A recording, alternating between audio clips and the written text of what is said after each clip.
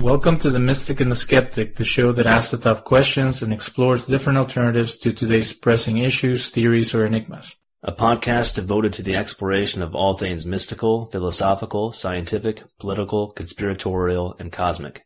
Join us in an exploration of the mystic-skeptic mindspace. In this week's show, our guest is Robert Conner, author of Jesus the Sorcerer and the website Magic in Christianity. His articles, The Romans Meet Jesus and Faking Jesus, are featured on thisinfo.com and Scribe respectively. We discuss the topic magic and the supernatural in the early church. We also discuss sorcery and demonology in the Greco-Roman culture of that time. The second part of magic and the supernatural in the early church. Up until like the 16th century, maybe before, maybe in the 2nd century, there was such a thing as honoring someone's grave, or at least, well, they did it for the patriarch and they did it for Joseph and people like that, but having people go to the grave and pray there or remember the person, that was kind of a little strange. And so to have this obsession with a fallen martyr such as John the Baptist, or even some Christians say that the reason they know that Jesus was resurrected is because there is no, other than the empty tomb, there is no shrine for the dead Jesus. That in that culture they would go to his tomb and honor him somehow. And since he left the tomb, they only have the tomb as a monument. So this idea of thinking of John the Baptist as someone to look up to or to remember, who failed in his mission, is kind of a strange thing to even record in the New Testament. Yeah, it would be strange, and I think that's why Matthew and Luke, obviously edit that story to change the brunt of it. I think that they were probably aware of the interpretation that Mark reports Herod having put on it. But that said, if you look back at the Old Testament in terms of its prohibitions against necromancy, against consulting spirits, etc., magic in general, it's hard to explain why you would need those prohibitions if there weren't actually something out there to prohibit.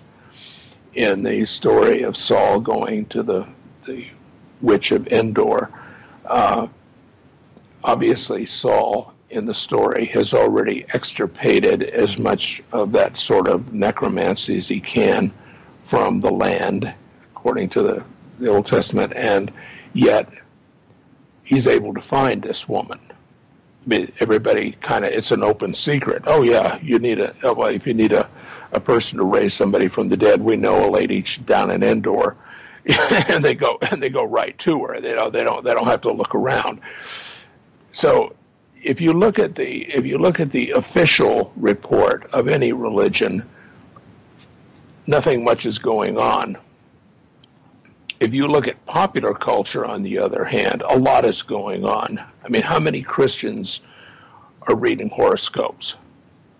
I mean, there must be a lot of them, because horoscopes, are pretty much a feature of every newspaper, every magazine. We have call-in shows, where you can call in and get your cards read and what have you. We have palm readers, and we have tarot card readers practically every 6 blocks here in Sacramento, where I'm living. There are probably nearly as many of them as there are churches. So clearly, something's going on the popular level that is not reflected in the official history or the official view of the religion. So people are living on 2 different levels. And it's quite possible that Jesus or anybody else was at least accused of having power because he raised a ghost. Since John was a popular person and was now conveniently dead, and somebody was asking, where is Jesus getting all this power? It would occur to Herod that he raised the ghost of John the Baptist, and that's what's working in him. So, but it connotes that John had power to begin with. You would have to assume that John had powers to begin with, or at least was a popular person who had charismatic power, at least at the very minimum, the power to draw very large crowds who went out to hear him preach. So one way or the other, John was clearly a powerful individual. He was an apocalyptic individual who was preaching, the axe is laying at the root of the tree, watch out, the end is nigh. The fact that Jesus went to John to be baptized suggests that John was a powerful individual. Why would Jesus feel the need to go get baptized by John?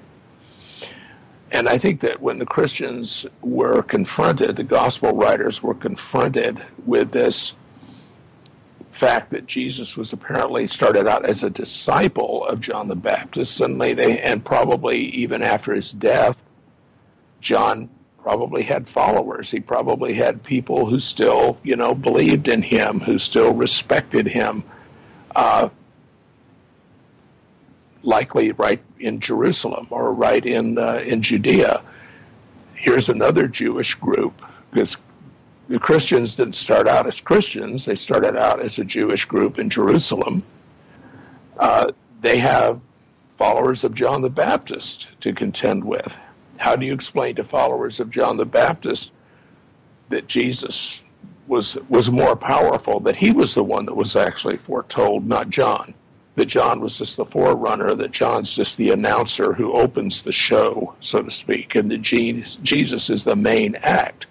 Well, you downplay you downplay John, and you elevate Jesus at the same time. It's a situational response, which is basically what everything in the Gospels is a situational response. It's a response to what's happening at the time that Gospel is written, what the controversies are, what individuals the Gospel writer is hoping to address, both supporters and critics. Well, let's talk about Matthew 11:18. There, Jesus said, "For John came neither eating nor drinking, and they say that he has a demon." Mm-hmm. And then in your paper, you contrast that with the passage in Luke where Jesus is accused of being in league with Beelzebub. I had never thought about that passage about him being called a demon, and then you quote Jennings and Liu, who say that in some sense what they're really accusing Jesus is being a commanding officer of the power of Beelzebub, or in other parts of your paper you say that he was using Beelzebub for his purposes, that Jesus had like some type of stronghold on Beelzebub.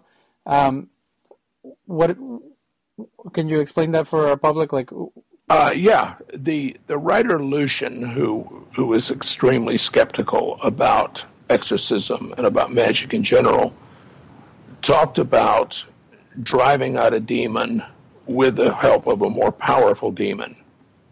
Or to quote Lucian, he called it driving out one nail with a bigger nail. When the church historian Eusebius got around to talking about some of Jesus' competitors, he talked about them in terms of using a powerful demon to drive out a less powerful demon. So this was a common accusation or a common metaphor in the case of Lucian, driving out one nail with the help of another. The thinking is, again, going back to that common denominator, everything happens because of spirits. If you're going to get rid of a demon, the way to do it is to enlist a more powerful spirit, which in the case of people critical of Jesus, it would have been logical to say he has Beelzebub. In other words, the Jewish leaders who come down from Jerusalem to see what's going on in response to Jesus' miracles. And their conclusion is he has Beelzebub. In other words, he has a very powerful demon. He has the ruler of the demons, and he's using the ruler of the demons to drive out lesser demons.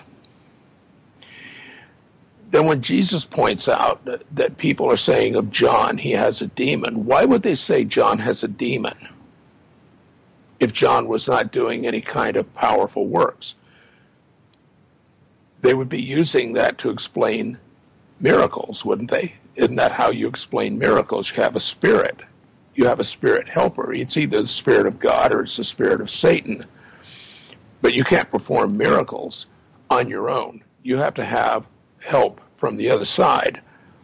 So if there was an accusation out there rolling around that John had a demon, it would imply by saying that John was doing something so powerful and so uncanny that there would seem no other explanation than to say John has a demon. Then when Jesus comes along and begins to do something even more powerful, more uncanny, the explanation would be, well, he has a more powerful demon. In other words, Beelzebub. So he drives out demons by the ruler of the demons. So to have Beelzebub in this case, and there are actually apologetic scholars who claim, well, see, they're accusing Jesus of being possessed. So no, as Kraling pointed out, that's not at all what they're accusing him of. People who are possessed don't control demons. Demons control them. It's actually quite simple. It was very simple to the more literal minds of the first century. If somebody had power over someone else, then obviously they had a higher rank. They were higher up in the pecking order, which is why, in that article that you cited, when Jesus talks to the centurion, and the centurion tells him, I want you to cure my servant, my boy, however you want to translate the word, Jesus says, well, I'll come and heal him. And the Roman centurion, obviously a Gentile, says, well, he understands, or Matthew understands, that Jesus can't come into a Gentile home without becoming unclean ceremonially. So he says, well, just say the word. And then he explains, because I tell the men under my command where to go, and they go, and when to come, and they come. They follow my orders. So he's assuming that Jesus has control of spirits. All he has to do is tell them, do this, and they go do it, which is exactly what we find in the magical papyri, basically word for word. It's almost as if it were cribbed right out of the magical papyri. And for all we know, it could have been. I mean, the person who wrote this may have been familiar with this whole magical technique. It wasn't like some kind of state secret. And they could have written the technique in there, not even necessarily deliberately, just knowing that, okay, this is how things are in the spirit realm. This is how we do that. And they would just produce what is a very widely known cultural norm, a cultural story. Are you familiar with the background of Beelzebub? In the book Essentials of Demonology by Edward Langton, he talks about how it was the local deity of the town of Ekron, and then he mentions in the book of Judges there's a king that goes and sends a servant, or he goes to find healing after falling from a ladder from that deity. And the question remains, after the return from Babylon, there's really, I guess you might find sources about this, but there's really no evidence of idolatry, or I guess you can say when people were involved with the Greco-Romans during the Seleucid kingdom and that, but this idea of Jews being chastised by God because of idolatry is not a common thing to happen. So another interpretation would be that they are talking about demons, but what they're really talking about is that he is using the power of another deity, and that he's somehow a pagan, or he's performing miracles by the god of Ekron that ends up being Beelzebub. Are you familiar with that? Yeah, not specifically. I mean, if you look at Yeah, the only response I would have to that is that if you would look at the magical papyri and other similar texts, the world of magic is intensively syncretic, so that people pick up the names of all kinds of deities, the Lord of Hosts, all of these typical titles of Yahweh from the Old Testament find their way into the magical papyri, some of them in fairly corrupted forms. And you also find lists of deities, Greco-Roman deities, all sorts of deities, the various names attributed, the epithets attributed to the God of the Old Testament, all kind of thrown into this salad. The idea, I suppose, being that the more names you put in there, the more chances you have of getting a magical hit, because the name is how you control it. If you know the real name of the demon, of a god, then you use it for magical use. It's available to you. It's like a lock and a key. You have the key, you open it, which I think is probably one of the major reasons that the Tetragrammaton was not supposed to be pronounced. It was because if you could pronounce it, then bingo, it's yours. You can summon up Yahweh, you can control Yahweh because you have the name. So tracing these names of various demons back, well, first of all, presupposes a number of things. It presupposes that the material is being accurately reported in the Gospels, first of all. It presumes that the Gospels are being accurately transmitted to us through the process of copying, which is an open question, because most of the Gospels that we have, the first full manuscripts of the Gospels, we don't have until the early 4th century. So you've got a lapse here of at least 100 years before we have very much evidence as to what was even in the Gospels. And the people copying the Gospels are not aware, apparently, that they are copying, quote-unquote, Scripture. They're altering the Gospels according to authorities like Eusebius, according to writers like Origen. They're making changes in the Gospels in response to criticism of the Gospels, which is probably why, like I mentioned, there are no exorcism stories in John, and why the whole raising John the Baptist changes, each story changes from Mark to Matthew to Luke, and it's not mentioned at all in the Gospel of John. So it's kind of hard to be specific about where some of these ideas are coming from.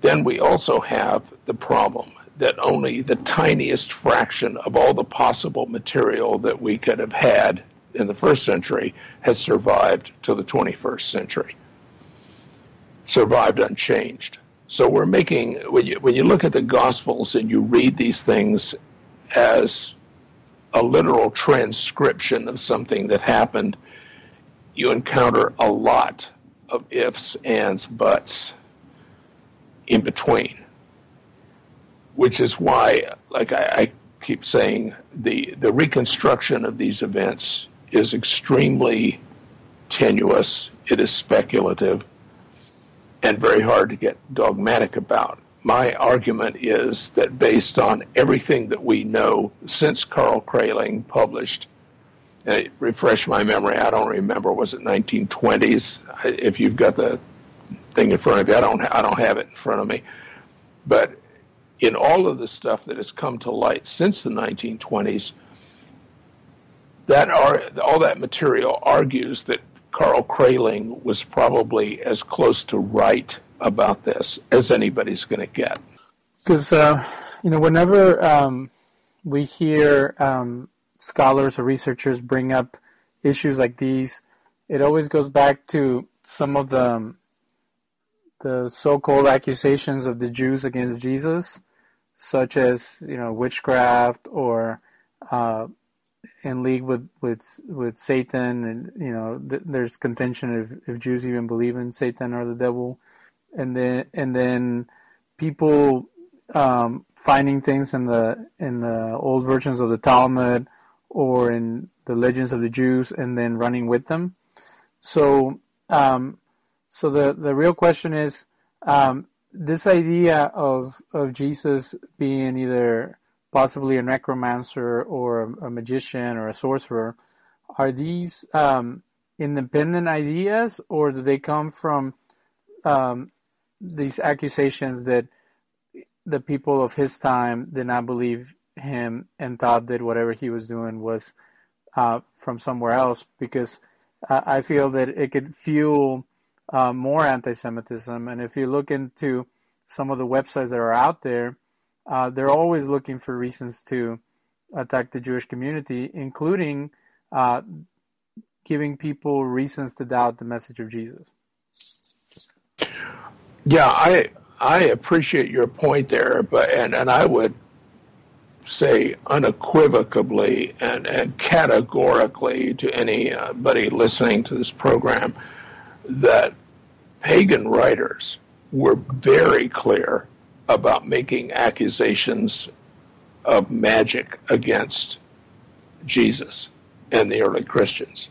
I mean, it's basically every pagan critic that has survived, that any of their writings have survived, make the accusation specifically of magic against Jesus and the early Christians. I mean, Celsus, Porphyry, Julian, the so-called apostate, all of these writers were quite specific about accusing early Christians of sorcery. I mean, that's basically universal. And Christian apologists for the first 3 or 4 centuries are constantly having to defend their religion against being compared to magicians and to sorcerers.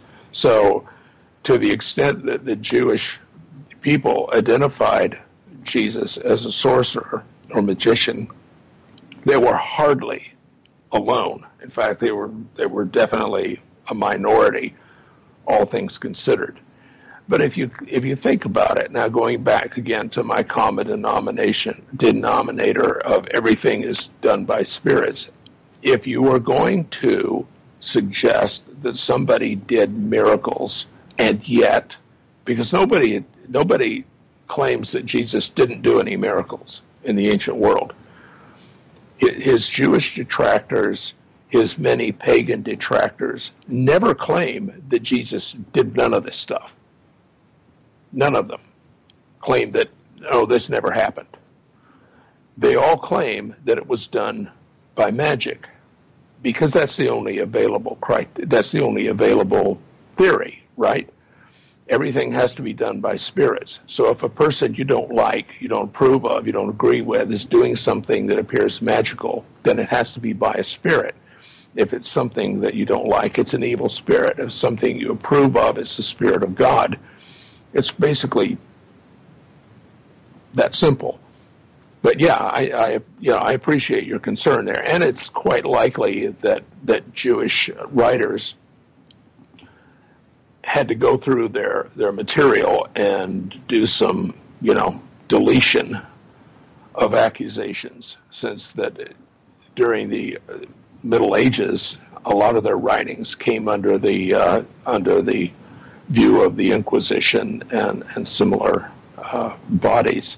So yeah, I mean, I'm sure that the Jewish people could have said lots more about what they thought about Jesus, given an opportunity to speak freely. Well, a new thing that has been coming up is this idea of a mythical Jesus, and they'll even say that there was other figures that were either put together to create a messianic figure. Sometimes they even quote the Talmud, because in the Talmud is a very complicated work, and it has some things that seem to be polemical against Christians, but it's kind of garbled up, and sometimes they don't get the story to be the same as the Christian narrative. So there's different characters and from different periods, and they kind of mix up the stories. So they'll look at that and they'll say, well, maybe that's what happened in the New Testament. Maybe there was different messianic leaders that that people were attracted to, and then after the destruction of the temple, they decided to create this religion to either appease the Romans or to spread some type of message, and they developed this mythical character with all these powers and all these abilities. Do you see any merit in that theory, and can anybody dismiss the historical data or see it as people are debating about it, someone that never existed? Is that even possible? I really hesitated to jump into that, but following the release of my book, Jesus the Sorcerer, one of the major figures in the mythicist movement, Richard Carrier, actually mentioned my book and Morton Smith's book and dismissed them as a completely faulty interrogation of the text, etc., etc., in spite of the fact that the idea that Jesus was a magician or understood to be a magician is actually pretty widespread in the technical literature on New Testament studies. Most people are not aware of that, but there were articles coming out as far back as the 1920s about the accusations of Jesus being a sorcerer, and the first full-length book that I know of by Hull came out in the early 1970s, and there have been a steady stream of books since then that have examined that question exhaustively. I've done 3 books myself on that subject generally.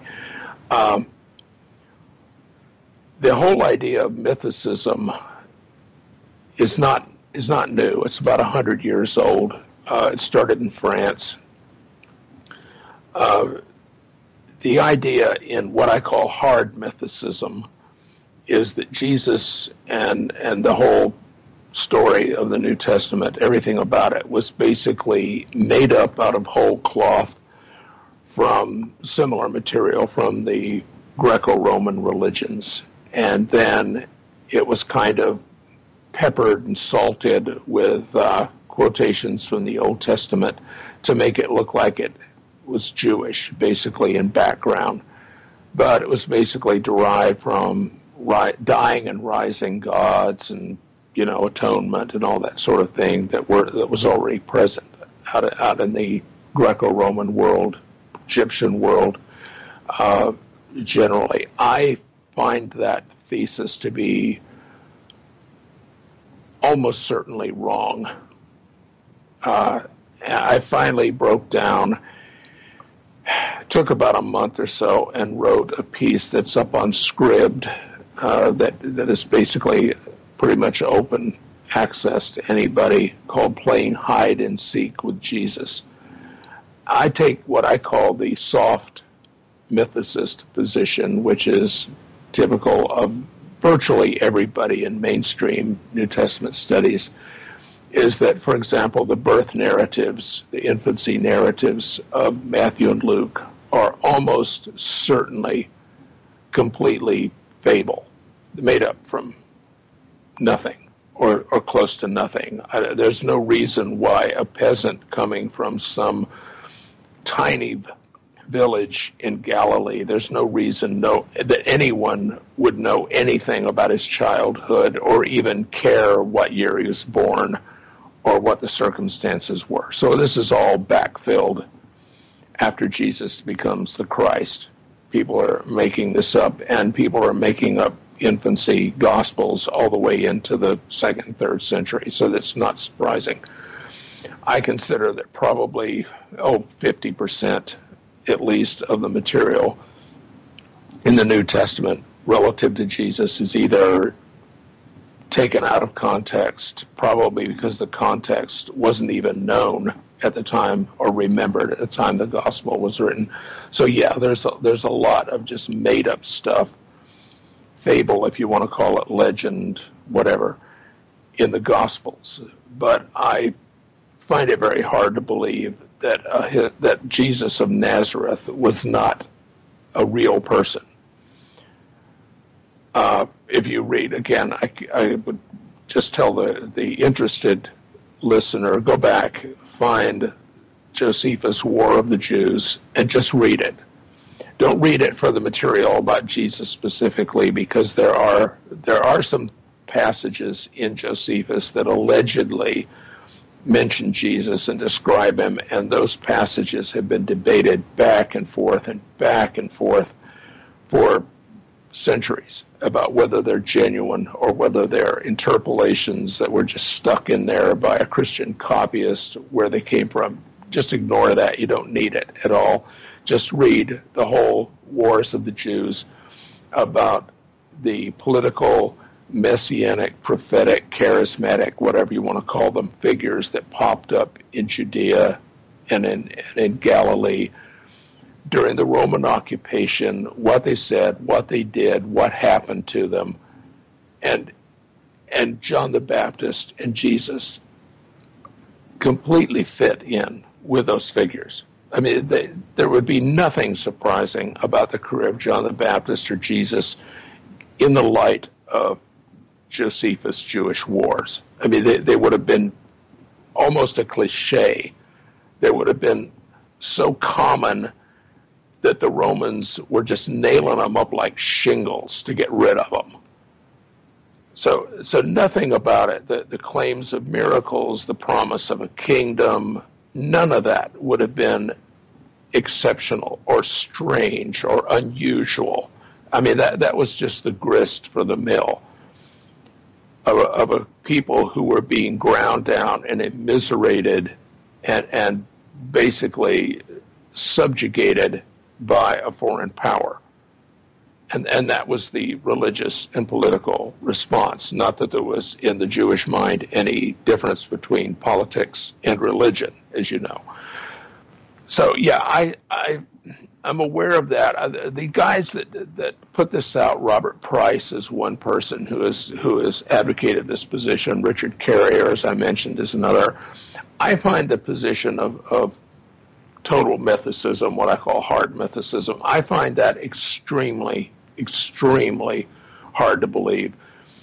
And I would emphasize to your listeners that no matter how much press that gets, that is a very, very tiny minority opinion among even skeptical people who have studied the New Testament. I can't think of a recognized New Testament historian off the top of my head who believes that or who has advocated for it. And I'm fairly familiar with most of the mainstream New Testament historians and their work. Well, like you said about necromancy and other magical stuff, that the reason it's brought up is because it was happening. Like, what I find hard to believe is that someone would go to so much work to describe the territory where he lived, the people that were there, the authorities, the certain individuals that, I know there's problems with some figures that maybe they weren't real or not, but it just seems like a very elaborate story to make out of thin air. And then the question is, for what purpose? There's another book that claims that it was Josephus who was hired by the Caesar at that time to come up with the story. Yeah, I'm sorry. I find that. Yeah, that's to me that's a real reach. But look at legends generally. I mean, look at the incompatible infancy narratives of Matthew and Luke. They're full of details. Who went to who said what, where they came from, what they brought with them, what they did later, Like I said, I think that the mainstream opinion on the infancy narratives in New Testament studies is that they are at least a minimum 90% legendary. That none of that stuff happened. Or you take Luke, the angel appears to Zechariah when he was serving as his round as a priest in the temple, and he said this about his wife, and then this happened, and something else happened, and then she said all this stuff about Mary, and the baby jumped in the womb, and da-da-da-da-da-da, and all this stuff is, this is all legendary. Who would know anything about the son of a manual laborer in Nazareth, which is a city so small that there are some people even dispute the archaeological claim to have even found it. Jesus comes as a man of almost no importance, who originally comes from a village of absolutely no importance, and yet somebody was writing all this down about his infancy. To believe that is borderline crazy. But having said that, the accounts are full of color and emotion and detail that for centuries, Christians accepted as that's history. That's exactly how it was. Apparently no one ever asked themselves, who would have recorded this history? Where would this history have possibly, been sitting around, like a photo album or something, a diary? If you consider that very likely the people of that era, that 90% of them minimum were illiterate, who would have been jotting this down? Was Mary taking notes or something? Or was it, an angel that was saving this on tape? And then, when it came time, 70 years down the road for the Gospels to be written, suddenly this all appears and it's all just all conveniently there? Or did they just make it up? Look at any legend. Look at the Greek and the Roman legends. The Egyptian legends are full of all kinds of interesting detail and particulars and, names of people and places and exact conversations. Think about the conversation that the Jewish leaders are having in the Praetorium with Pilate right before the Passover. A Jew couldn't go in the Praetorium. None of Jesus' followers would have gone into the Praetorium, into the presence of Gentiles, made themselves ceremonially unclean for 7 days and not been able to do Passover, right? So how did they know all this conversation that supposedly took place between Jesus and Pilate and the Jewish leaders and Pilate and all the rest of this? Where did they get all this information? How did they know that? It was a court stenographer, writing it down, and then it became public record. When you look at the where this information could possibly come from, you hit a wall. It's like, how would the people who wrote this down 70 to 100 years later, how could they possibly know the word for word, content of these conversations? It's just simple things like that, simple questions like that, basic stuff that makes the typical New Testament scholar who is looking at these documents critically step back and say, okay, wait a minute, a lot of this is not totally adding up. So with that in mind, how do we discern what could be possible to have happened and what was fabricated? You have to go with probability. That's a pretty easy question for a historian. Any historian will tell you go with probability. What is the most likely thing to have happened? So when you hear hoofbeats, you look for horses, not zebras, right? So what is the most likely explanation for this story, for this document? Is there a historical core? Which I believe there is. I believe we don't know much. We probably know for sure, if you want to use that terminology, maybe a half dozen things about Jesus. That we could pretty much say, yeah, this is very historically probable. Nobody can prove it. I mean, if you look at evidence from the past, you've got basically three lines of evidence, as I see it. You've got forensic evidence. You can go back and you can dig up a body. Even when you dig up the body, it doesn't tell you anything more than maybe the sex and the age, and maybe the state of their nutrition. Unless you dig up a body, an intact mummy from an Egyptian tomb, and you have the inscriptions and you have everything else, then you can pretty much determine this is that person. In other words, this person existed. This is forensic evidence. You might even be able to extract DNA from that mummy, compare it to other mummies, and say, yeah, these people were actually related. You would have forensic evidence that you could take to a modern court of law, and you could say, yes, we can identify this person by name. This is this person. We have none of that for anybody in the New Testament. Nobody. And we never will. We will never find any forensic evidence for Jesus.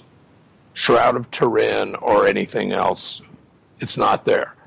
So what are the other evidences? Well, we have textual evidence, which is what we have for nearly everybody that we know about in the New Testament. The evidence is textual evidence. It's on paper somewhere. And then it was copied, recopied, and finally, some of it made it down to the present day. That's the kind of evidence you have. And then the other you have what is called spolia in archaeology. You have archaeological evidence. You have inscriptions. You have actual tombs. You have monuments. You have whatever. Because of spolia, we know from an inscription that there was a Pontius Pilate. There was actually an inscription made during his life, and they recovered it. It had been built into another building. Somebody had used it for building material. That's how important they considered it. But yeah, we have that. But proving that there was a Pontius Pilate doesn't prove anything about whether or not there was a Jesus, much less anything about the New Testament. It proves nothing whatsoever about the truth claims of the New Testament. So, looking at this evidence, you have to go the way any typical historian would, and you go by what probably happened based on what we know happened to other people in that era. What probably happened based on what we know happens all the time, and supposedly has always happened and always will happen. We are pretty sure the sun, regardless of what Joshua says, the sun never stood still, which would involve basically stopping the rotation of the earth, okay, which we're pretty sure that never happened. And we are pretty sure it never will happen for many reasons. And you can look at miracles in the Old Testament and New Testament on the same basis. Has that ever happened in our experience? Do we expect that it ever would happen given what we know about physics, about natural history, about anatomy, physiology, what have you? What are the odds? And that's all you can do historically. You can say the odds are overwhelmingly that such and such a thing never happened, or the odds are fairly good that this happened. And on that basis, how much of a dogmatic argument can you possibly make? So when you talk about Lucian and other critics of Christianity, by rebutting the story of Jesus, is it were they fighting ghosts or shadows? Like, just because someone comes and says, my Savior was born 200 years ago and he brought salvation to all humanity, does that give enough credibility that was a real thing, or is it just a group of people who could have made up a faith based on loose ideas? Well, there's no way to know, but I can tell you that there were all kinds of savior religions and savior cults all over the Greco-Roman Mediterranean world. I mean, saviors, prophets, visionaries, a dime a dozen. I mean, there were literally hundreds of them. Lucian writes about a guy named Peregrinus Proteus who briefly became a Christian and kind of milked Christianity for what he could get from it, and then ended his career by throwing himself into essentially a bonfire at one of the Olympics and self-immolated, and then predictably within hours was supposedly seen walking around all dressed in white. Yeah, I mean, none of these stories about saviors and savior cults and savior figures would have been at all uncommon any time in the Greco-Roman world. I mean, the Caesars were supposedly capable of healing people by touch. I mean, everybody who was anybody had these mystical powers. So why wouldn't Jesus?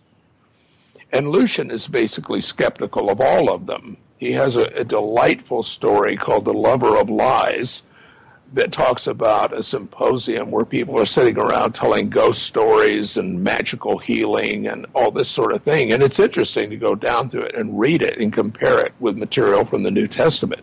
I mean, it overlaps again and again. He even mentions 3 categories of people who are likely to become ghosts. I'll give your audience just a second to think, what could those be?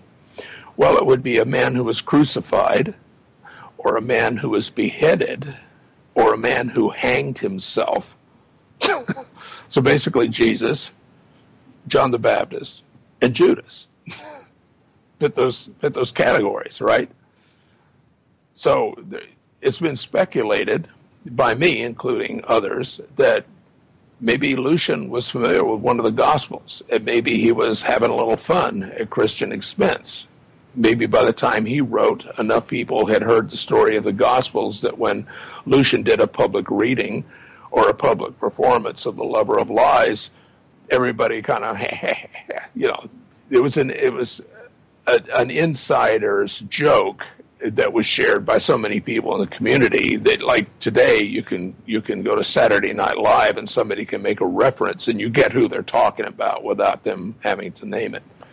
Are you familiar with the idea that part of the construct of Jesus being the Son of God and like begotten by God comes from some type of polemic against the Caesars, that since Julius Caesar had declared himself God, that then there was like the Jewish version of that, and now you have someone who's actually taking the divine right of the kings of Israel and Judah to the next level, where now you have someone who's actually representing the true God as compared to someone being divino philus from the Roman side. Actually, if you read the New Testament closely, Jesus becomes the Son of God on 4 different occasions, depending on who you're reading. If you're reading Luke, he becomes the Son of God at his conception. If you're reading Mark, he becomes the Son of God, it's announced when he's baptized. By the time you get to Paul says distinctly in Romans, he was declared the Son of God by his resurrection from the dead. If you read the Gospel of John, Jesus has always existed because he's part of the Godhood. I don't know where we get Godhood. It basically the Godhead. It basically means Godhood. It means belonging to God, the group the Trinitarians call God. So even the New Testament shows that there is an evolution in thinking about when Jesus becomes a Son of God.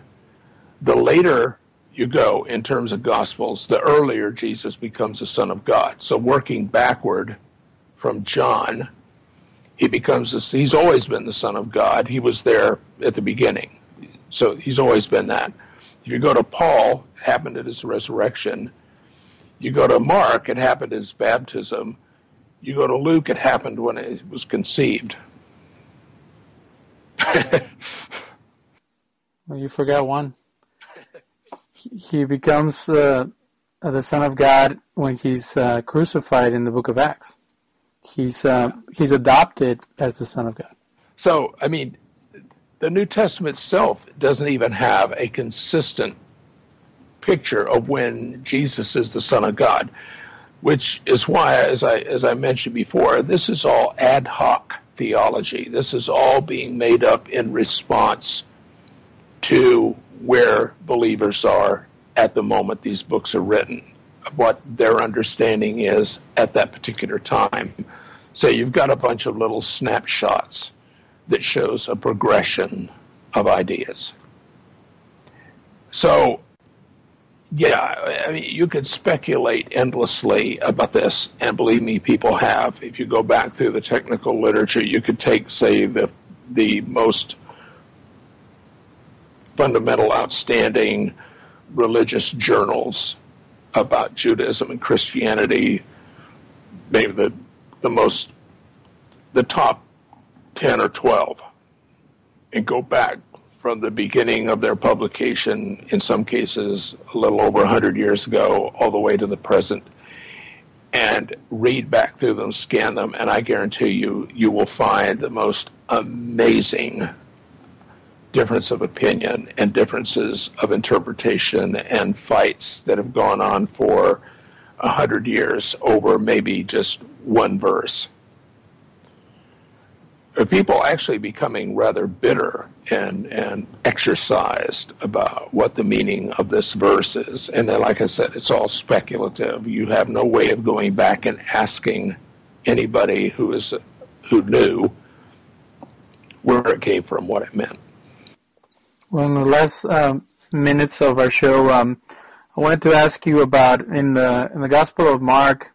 There's a passage where Jesus is being confronted by the Sadducees, who are part of the Sanhedrin, and there's this question about him coming in clouds of heaven and sitting at the right hand of the power. And they were saying that the power is kind of like a Galilean way of saying God, that is kind of like a respectful way in the Jewish religion. But there's this idea of, are they truly accusing him of blasphemy for saying that, or are they just kind of, if you were to build a case against Jesus, and if the first thing is that he was a necromancer, and the second one was that he was in league with Beelzebub, and then you keep building it up, and in Mark you don't see that conflict as much as you see it in the book of John. But what was the final outcome of that type of conflict that he had with the authorities? Did you see it? Was it building up as him claiming to be related to God in some way in the first gospel, or is it more of a leadership and authority issue? No. Yeah, I cannot imagine that Jesus, the Jewish person who said that if you disobey any part of the law, you will be the least in the kingdom of heaven. To me, that sounds like a completely Jewish, basically Pharisaic position to take. I mean, to me, that makes perfect sense. That Jesus is 100% Orthodox, what we would call Jewish, observant through and through, completely. And if you start from there, then Jesus claiming to be God would be nuts. Okay, that makes no sense whatsoever. And if you look through the Gospels to the passages typically quoted to prove Jesus' divinity, I think it's very easy to demonstrate that there is a theological progression. There's an evolution of thinking that basically ends up kind of manifesting itself as what would be called apotheosis from the standpoint of the Roman emperors. And it's not so much that the emperor per se became a god. It was the idea of the numen, or the spirit of the emperor as head of the Roman state, was divine, which was, again, totally in keeping with the understanding of rulership basically all over the world, right? So, yeah, and looking at that, it's very hard to come down with a hard and fast opinion on it. But I would say that if you look at it, it evolves until finally, by the time of John, Jesus is still kind of not. In Greek, it's very hard. Well, it's hard to explain it to capture in English what John 1 verse 1 says in Greek. But I think the general belief of the hardcore grammarians is that John is not quite saying that Jesus was God, but not quite either just using the adjective that would be translated divine. So he's pushing the envelope almost to the point of saying, yeah, Jesus is God.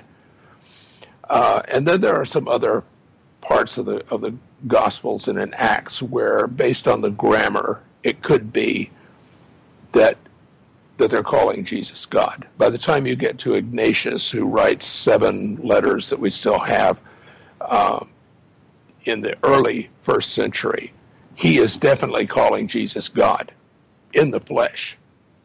He talks about Jesus' blood as being the blood of God. I mean, by that time, the identification is like 100%. You see Jesus, you've seen God, period. Well, and the last thing, I became kind of aware of the idea that the Church of the Nativity is the same place where Syrians and I guess people in ancient Palestine worship the god Tammuz, and then there's a connection between Tammuz and Adonis and other deities. It was kind of eerie to hear about how the women would lament his passing by wailing, and that he was born from a myrtle tree, and I guess that was Mithras. I don't know. I get confused because that's another case that is built that is a mythical Jesus, because there are connections or similarities from other deities. But is the Tammuz one to be taken seriously? That there was some type of influence, at least of the Shrine of the Nativity and where it was placed? Yeah, that's hard to say. I wouldn't put a lot of weight on it, quite frankly. I believe it's been pretty well established, but a lot of Christian shrines and churches are built on pagan holy sites. The Vatican is actually built on the top of an old pagan cemetery, which a lot of people don't know. I didn't know it until fairly recently. Yeah, I mean, if you're going to displace paganism in the minds of common people who are not into theological argument, people who cannot read and write, how are you going to do that from a missionary point of view? Well, you're going to take their sacred sites and either destroy them, which is why so many statues and what have you from the ancient world are defaced and broken up, or you're going to supplant them, almost literally, by building your temple on top of their temple.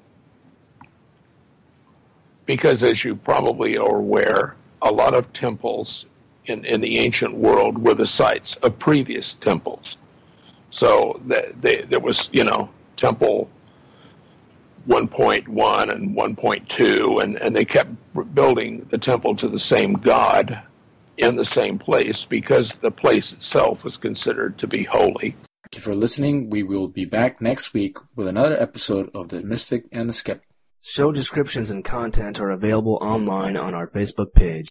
We would like to thank Radio Free Nashville for their technical guidance and assistance.